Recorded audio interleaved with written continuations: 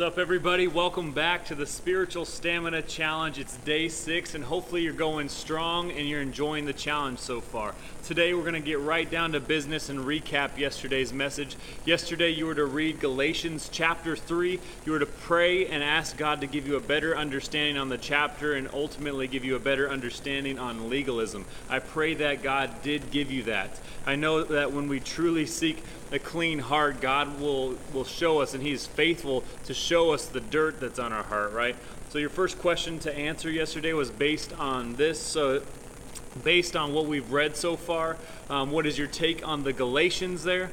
Okay, what's their motive? What does Paul see in them that is so wrong? All right, so the answer there is the Galatians seem to be this group of legalistic Christians. Paul said in the first chapter that they are turning to a different gospel, not that there is one. And what he is saying is that they're drifting from the true gospel that says we are children of the promise by faith in Jesus Christ. And what they're drifting towards is this idea that laws and legalism is what makes us children of Jesus, all right? That's why he says in chapter 3, verse 3, "Are you so foolish? Having begun in the Spirit, are you now being perfected in the flesh?" Of course you're not, right? But Paul sees legalism all over them. The second question I asked you is, how is righteousness attained? Although this might seem like an obvious question or answer to some, the answer is through faith in Jesus Christ, all right? Chapter 3 may not have said that straight up like that, but it was certainly implied. Paul did say, if a law had been given that could give life, then righteousness would indeed be by the law. But his point is that there isn't a law that gives life, all right? And righteousness cannot be attained by doing anything other than trusting in Jesus. So you cannot work yourself to being good. You cannot do anything other than put your faith in Jesus Christ to attain righteousness. Then the application portion required you to ask one person the question, am I legalistic? And if so, how? I really hope that you did this and that you took some time there. If you didn't, please do that today. Simple stuff. Send out a text there, all right? It's a good question to ask. And like I said yesterday, if we are legalistic and we don't know it, that's super dangerous, super poisonous for not only you, but those around you, all right?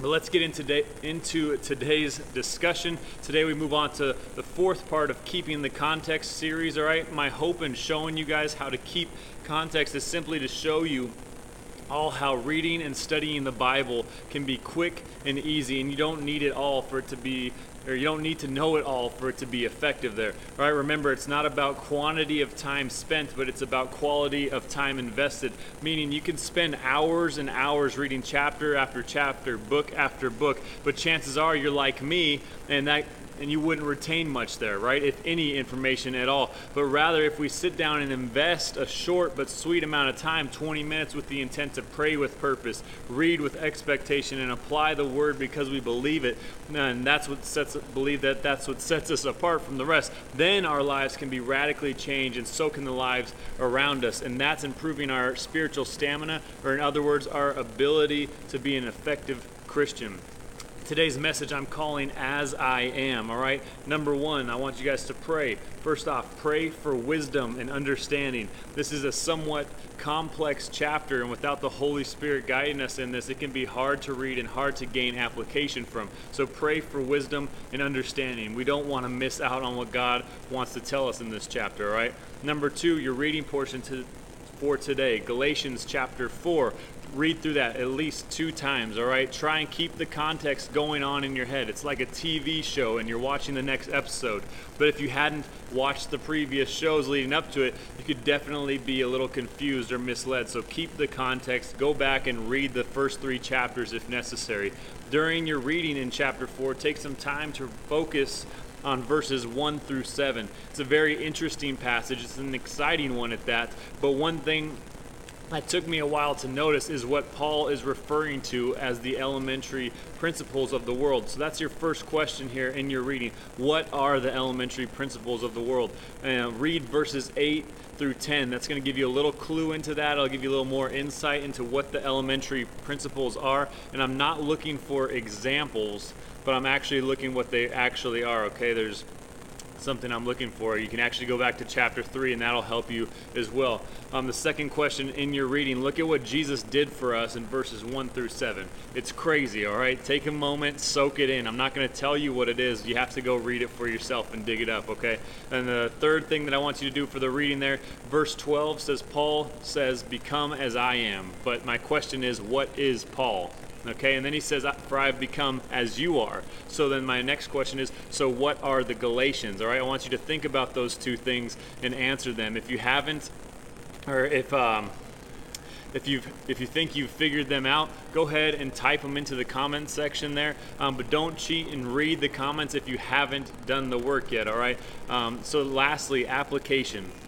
So as I said, Paul says, become as I am. I want to know if we can confidently say that about ourselves. Become as I am, all right? We should be able to, because after all, our focus should be on making disciples as Jesus commanded, right? And we are a disciple. So if we're a disciple, we should say, hey, become as I am, right?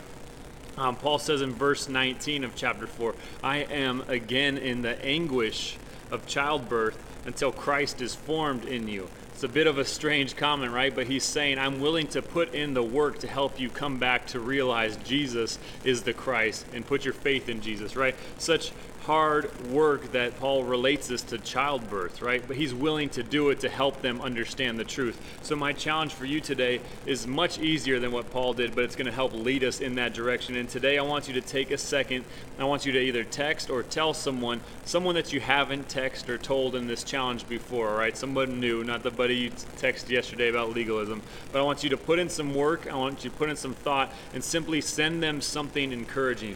Make sure to be real and to be honest. Don't make something up. Be truthful and be sure that it points to Christ. So for example, don't just say, hey, you did a good job at work last night, all right? Rather say, hey, you did a good job at work last night helping others and being a great example of a servant as Jesus tells us to be. You see the difference there? All right, it's encouraging and it points to Christ. So what we want to do, we want to try to build each other up here, not just for the sake of building each other up or stroking each other's egos, right? We want to give Spirit-led encouragement to them to legitimately build them up in Christ, as Paul's trying to build up the Galatians here, all right?